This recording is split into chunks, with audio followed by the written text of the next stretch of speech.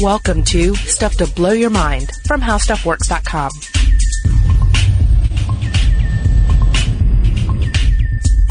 Hey, welcome to Stuff to Blow Your Mind. My name is Robert Lamb. And I'm Julie Douglas. And we're picking up with where we left off in the last episode. This is Surgical Wings Part 2. Highly recommend that you go back and listen to Surgical Wings Part 1 before you continue with this one. Sometimes we'll have a Part 1 and a Part 2 where you can really take them in any order, but this is definitely a case where you want to go Part 1 and then Part 2. So you'll know exactly why we're talking about taking a human arm, doing a whole bunch of plastic surgery on it, and turning it into a bird's wing. Indeed. Okay, so we've discussed in the past about how we have augmented ourselves before. I believe there was someone who had an ear grafted onto his skin, or rather, the tissue was grown for it. Yeah, that was in our performance art episode. Yeah, and we've talked about people who've taken out ribs before to have 12-inch waist. We have certainly manipulated and bodily modified ourselves to the extent where it's a little bit shocking. But you get to surgical wings, or the idea of it, and is it that shocking? Yeah. That is the question we're going to talk about in the second half. First of all, I do want to say just a quick thing about plastic surgery again. I know when I was growing up and I would hear the term plastic surgery, almost exclusively in reference to people who had new noses and or new chest augmentations. I kind of had it in my mind that it was plastic, like it was actual, literally plastic. Like, oh, they have a plastic nose, it's like Humpty Hump or something, where it's just, set there, right up there in their face. Or that, obviously, breast implants, I was kind of like, well, that's kind of like plastic, I guess. I would see them in like Newsweek magazine that my grandparents had. And so I'm like, oh, well, that's plastic surgery. It's putting plastic in or on the body and making things new. You thought there were water balloons in there? Yeah, I thought they were water balloons. But just for a quick primer, plastic in plastic surgery means plasticity. So essentially what we're talking about is flesh sculpting. And the idea goes back a long time. For instance, skin grafts may have taken place as early as 800 BC, which is crazy to think about that. Just the idea that we were already figuring out ways to sculpt the flesh of the human body, even in 800 BC. See, Egyptians. Humans just can't help but tinker with themselves, right? Yeah, and certainly if there's a medical advantage, if you're trying to help somebody, improve their quality of life, and or appeal to their vanity, that's all. That's what you need to get to learn more about it and to get the research done to achieve the already lofty heights of plastic surgery we have today. Yeah, and of course, I was about to say, the technology is commensurate with the procedures. So what you have in place is what is going to determine what happens with your body or how you decide to manipulate it. So, as we were discussing earlier, Rosen proposed that he thinks you could give people wings. Now, what would this consist of? How would this possibly work? Because when we're talking about plastic surgery, we're talking about sculpting the body. So it's most interpretations, we're not talking about making some wings and cooking them up in a lab and then just stitching them on the body. We have to essentially look to nature and see how nature flies, right?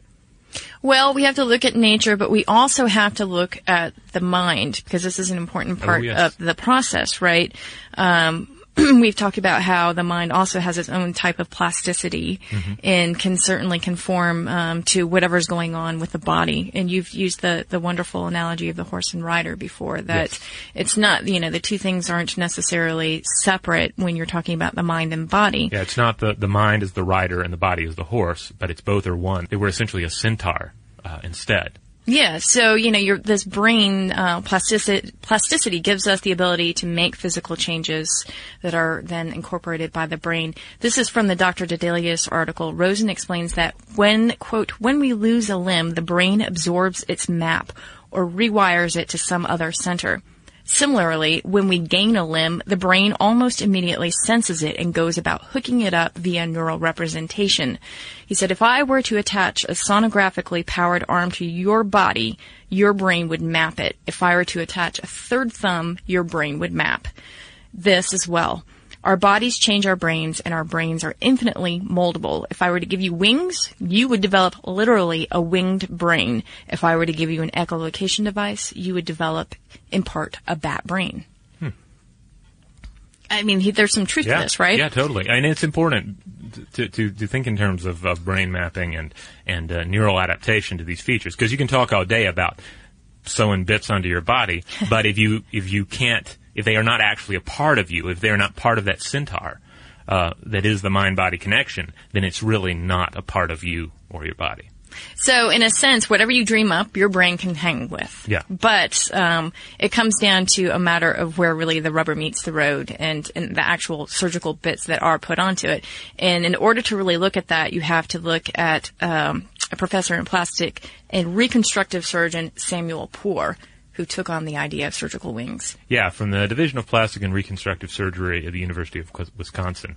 And he actually published an article about this idea, about the actual possible details of transforming normal humans into winged humans. And he did this after Rosen had made lots of waves with his discussion. So it was a response to Rosen's work, where he says, okay, well, assuming that this is something we want to do, and actually there's someone out there who wants it, what would this consist of? How would we go about it? As a thought experiment, and as a plastic surgeon, what can I do? What could I do to the human body to give that body wings? And I love this because he really did respond to it, not just in the philosophical sense, but like really what are the nuts and bolts to make this happen if you're going to take this thought experiment one step further. Because Rosen's ideas are amazing, and it's great to sort of get caught up in them.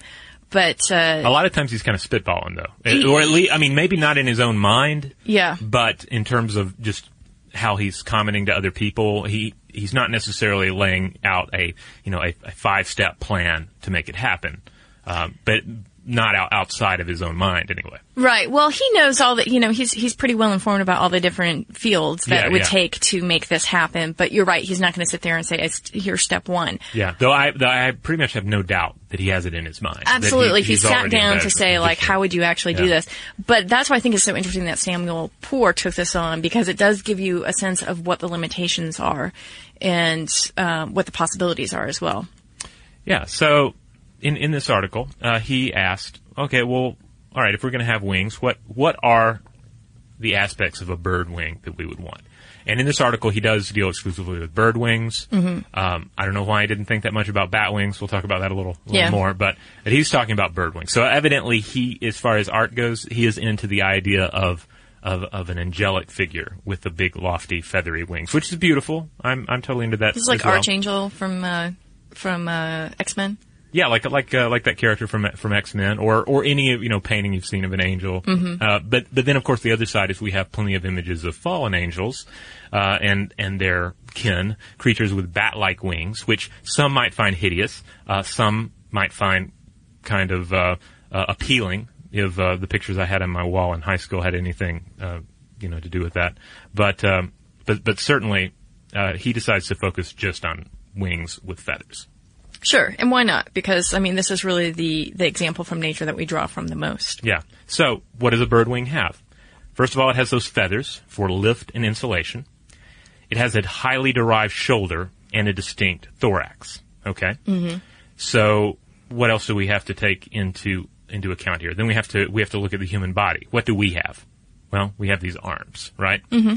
And you look at a bird. What is it? Does a bird have arms? No, a bird has wings. So obviously we're getting to the point here where we have to realize if you're going to use plastic surgery to make what we have into something similar to what birds have, it's not going to be a matter of strapping wings on the back and turning us into 6-limbed creatures. Mm-hmm. We're going to remain 4-limbed creatures, but we're going to have to transform our arms into wings, which is something you don't see as often in our fantastic visions of winged humans. Right. We tend to imagine that we still get to keep our arms and that we just have wings springing out of our backs. But the plastic surgeons of the world are here to say, actually, guys, if you really want those wings, you're going to have to part with the arms. Yeah, and they're not going to be big, fluffy, white feathers. It's probably going to be more like a turkey vulture. Yes. Well, I say that, but Professor Samuel Poore does say that in order for us to really get the right structure, we can't necessarily look at modern birds as the example.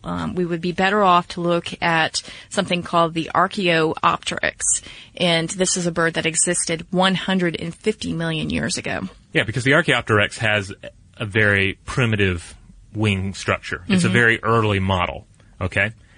Versus birds, modern birds, which have a very highly evolved, very advanced model of the wing. So if you're going to, using the plastic surgery techniques that we have today, if you were going to transform our arms into wings, you really want to go after something a lot simpler, because that's going to be something that we can actually achieve, potentially, arguably, as opposed to a really advanced structure. It's kind of like if you're adding onto your house, right? You have to take into account the existing architecture, the existing structure. What is going to work structurally as a part of the new house? What is going to work stylistically as part of the new house?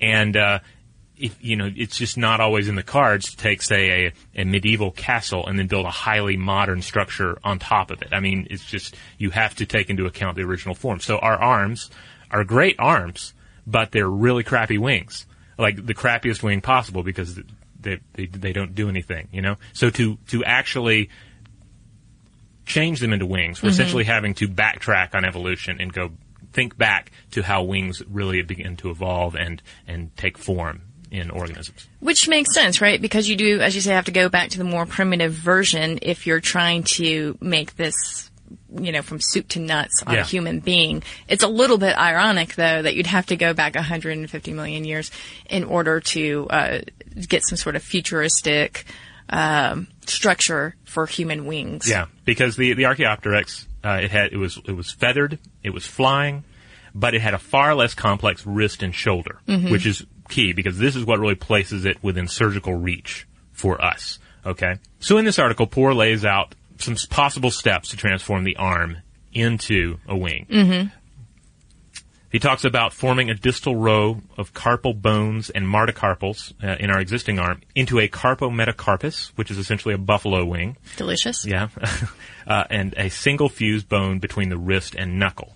So if you look at a picture of a human arm and you see a picture of the wing of a bird, or in this case a flying dinosaur, then you see that, all right, we have the humerus, the upper bone in the arm. Both have that. But then when you're looking at the lower portion of the arm, the lower bones, that's where you're talking about needing to fuse things together. Because do you ever see a bird using like a smartphone or typing on a keyboard? No, they don't need the digits. Right, and the wrist and knuckles all being one piece makes sense too, right? Right. Because they're not sort of waving their hands back and forth. You'd also have to fuse the small finger, the ring finger, and the index finger, although your thumb would remain free. Yes. So that's good news. Yeah, so some video games are still possible. The hand and elbow would have to be fixed to prevent too broad a range of movement, but there's not any need for bony fixation in the elbow. You need movement. So you make use of existing muscle and skin there. You redirect the bicep and tendon of insertion. You use tissue expansion techniques to cover all of this, because you need skin over all of this. Yeah, right. And then for non-functional cosmetic wings, this is a really good stopping point, right? Yes. Because this is what you need in order just to sport them around town, right? Yeah, and we're not even talking about the possibility of sticking feathers in these things. That would be a whole separate thing to worry about, because what are you going to try and grow feathers? Are you going to try to manipulate the body to produce feathers? That's a whole kettle of fish in and of itself. But just to transform your fleshy arms into fleshy bat wings that you could parade around town in, yeah, this is where you would stop. And we know we can grow tissue, right? So in order to actually grow the skin, that's not a problem, right? Of course, we're talking about pretty advanced technologies here. So I don't really see, 2020 just going into your local clinic and getting your wings all done up. But again, in this idea of 20 to 50 years out, let's say you can get these wings constructed for you, and you really want to take flight. Well, you're going to need to flap them. You're going to need to flap those wings in order to even try to fly. And if you want to do that, you're going to need high velocity rotation in the shoulder. So you're going to need some pretty extensive shoulder reconstruction to make that possible.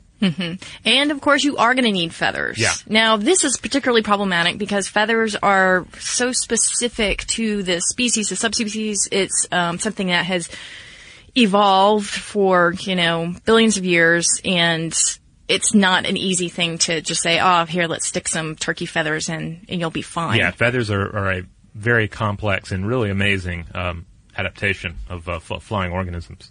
Now, some critics of Poor's article, and I don't want to say critics, let's just say people having a lively discussion with him about this, they point out, well, bats don't have feathers, so why should we feel limited on this whole feather argument? Why would that be a sticking point? Yeah, we can talk more about bats, but for sure, this is a good model to go after. I think it's not just birds, because I really actually feel like bats have more potential in this arena. Yeah. And it would be so cool to wrap yourself up in bat wings and hang upside down. Yeah.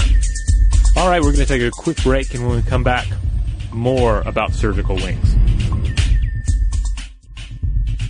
All right, and we're back. So I'm kind of already imagining like super rich individuals in the future surrounding themselves with beautiful men and women that they have had surgically adapted into winged creatures. So they're just kind of like, they're not flying, but they're just walking around the dinner party they couldn't really hold a tray of drinks. I don't know what they're doing. I guess they're just walking around looking pretty and bird-like. Well, see, and why not keep your own arms and then just do a separate wing structure too? Yeah, well, that would be higher hanging fruit for sure. All right, well, let's get back to the flight issue, because it's not just the feathers and the ability to actually figure out in your dermis how to grow the feathers that you need or to genetically game your body into doing it. It's also the wing loading ratio. We would need really, really large wings to support, say, a 170-pound body. Yeah, and look at the size of flying animals and the size of their wings. Look at the albatross. The albatross is a pretty large creature and kind of a clumsy bird as well. Flight is not the most graceful thing for this creature. So its wings have to be pretty big.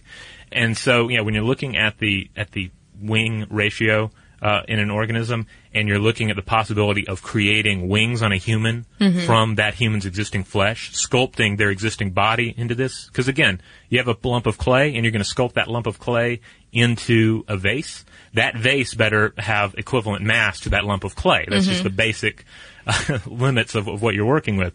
So if you're going to try and build wings big enough for a human to fly, there's not enough material to go around. I don't care how much butt flesh and extra bones you have, you're not going to build proper flyable wings. Now, Poor did say that for a 170-pound body, you would need about 20 feet of wingspan, which, then becomes sort of impractical, especially if you're taking mass transit. Yeah. And can you imagine trying to get on MARTA with those?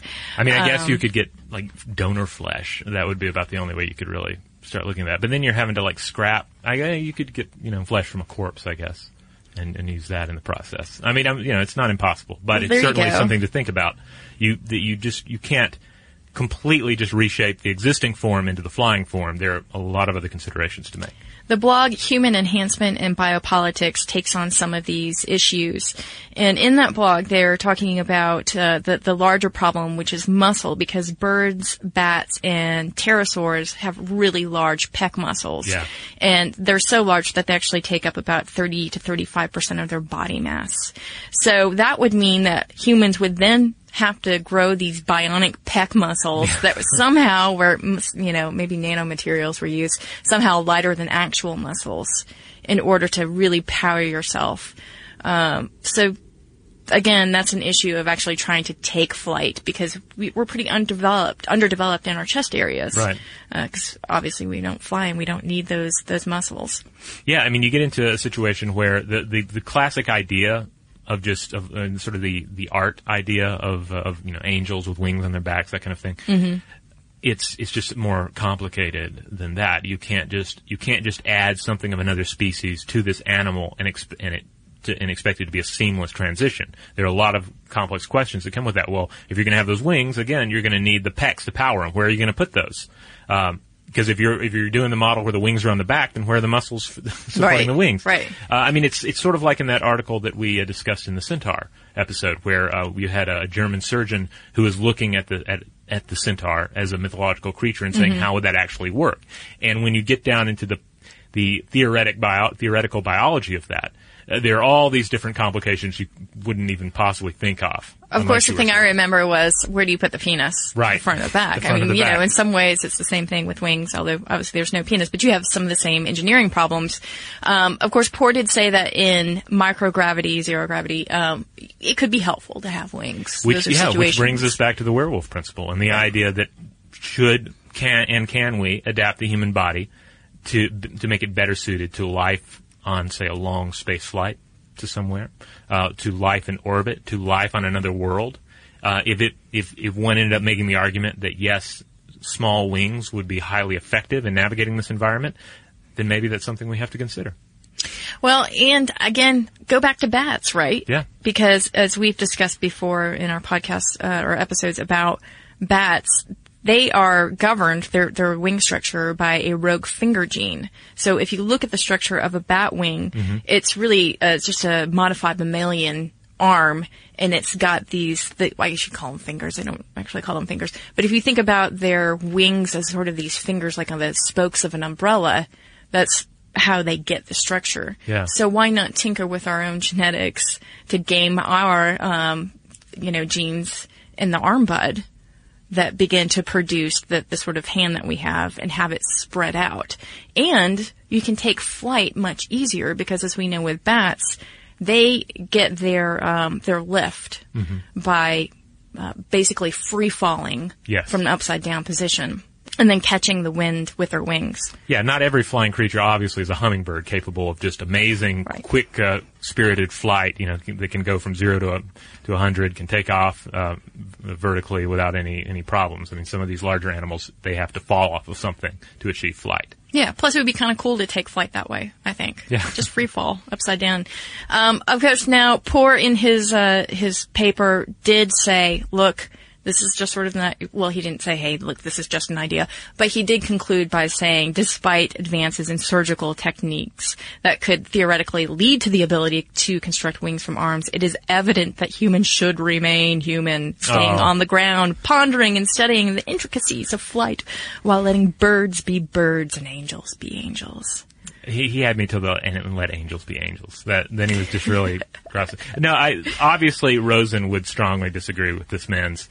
He would probably see Poore as someone with a limited vision for humanity, whereas Poore is certainly staying more on the cautious realism side of the issue. Poore also doesn't really address genetic tinkering as well. He's just sort of saying, what do we do right now with the materials that we have? So some of his discussion is limited by that. But there is this idea that is in the article, Dr. Dedalius, and it is an idea put forth by Mary Douglas. She wrote in her anthropological study, Purity in Danger, that human beings have a natural aversion to crossing categories, and that when we do transgress it, we see it as deeply dirty. Yeah. So that there's this idea of like, well, if this is not human, it's separate from us, there's a danger in it. Yeah, which I think it comes back to the wing thing, or even the centaur thing. It's one thing to have like, the top is a topless lady and the bottom is a fish. Like that is maybe okay, at least to a certain extent, because there's this firm line. There's a distinction between the part that is animal and the part that is human. And when you get into, we've talked before about monsters. The idea of any kind of a monster is that it embodies an idea, especially any kind of monster that is half human, half beast. It's ultimately about the competing higher and lower natures of our being. The part of us that thinks that we're above being an animal, and the part of us that is inevitably an animal. But we like seeing that division, even in our monstrous imagined creations. But when there is crossover, more crossover than we anticipated, that's where you get in that polluted area. When you get into models of a centaur that has a penis in the front and or in the back, when you get into examples of, this person has wings, but it also means they have to have grotesque pectoral muscles to power it, then the line becomes smudged, and we begin to go a little.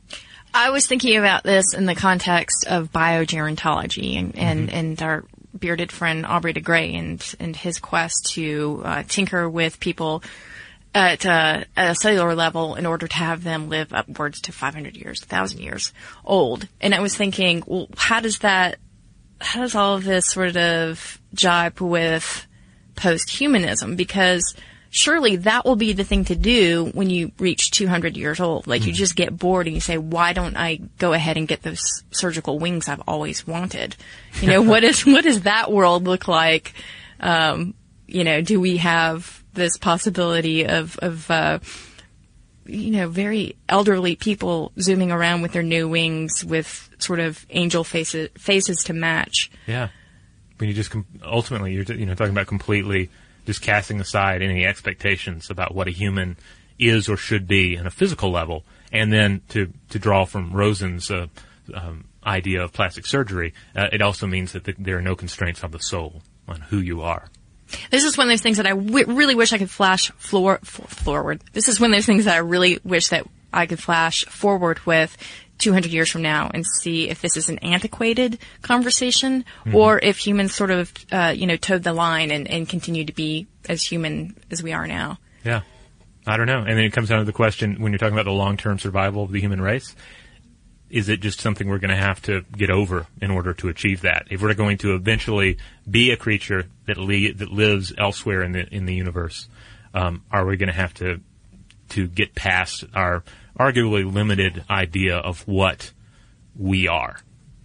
Well, I think with wings, though, it becomes an easy sell. Yeah. All right, so there you go. Surgical wings and the people who make them, dream about them. Fascinating topic that I've been meaning to get to for a while. So let's call the robot over here and just do a little bit of listener mail real quick.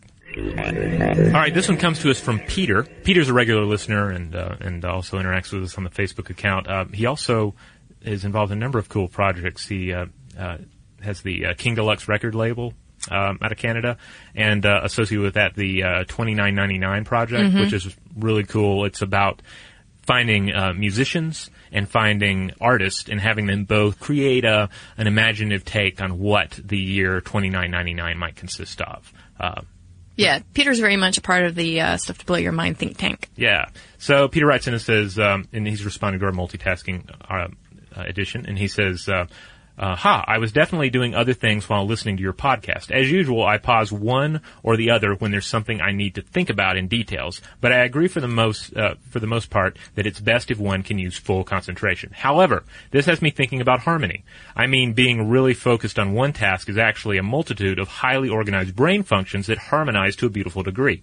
What I propose is that while doing separate tasks is counterproductive, sometimes they lift each other up, as with listening to Autechre while writing. Which is an example I've used before. And I imagine Peter does the same exact combination. They now become the same task, as long as they're not like both visual or something, as you guys mentioned. But I believe the reason I have become good at research is because I can multitask certain types of differing activities and use one to inspire new lines of thought in the other. And I try to become better at refocusing more attention as required. That said, these were good episodes to consider ways in which I'm not properly closing loops, wasting energy, and so on. One other thing that I was wondering about, though, is if it's really that much easier to focus in the evenings. I can definitely see that in my own life.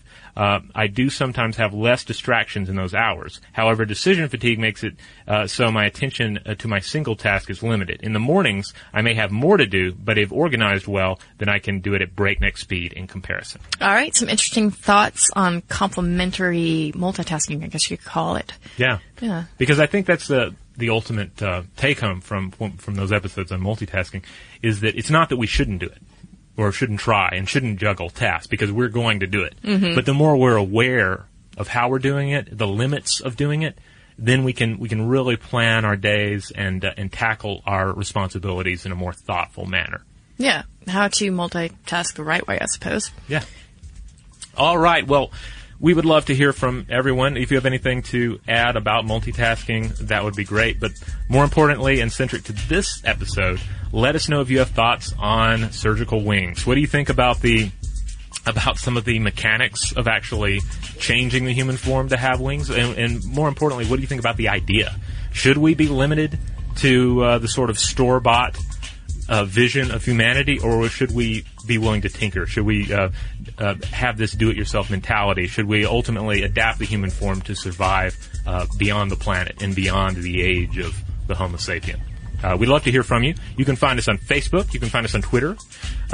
And you can find us on Tumblr. We're Stuff to Blow Your Mind on Tumblr and Facebook, and we are Blow the Mind on Twitter. And you can always drop us a line at blowthemind@discovery.com.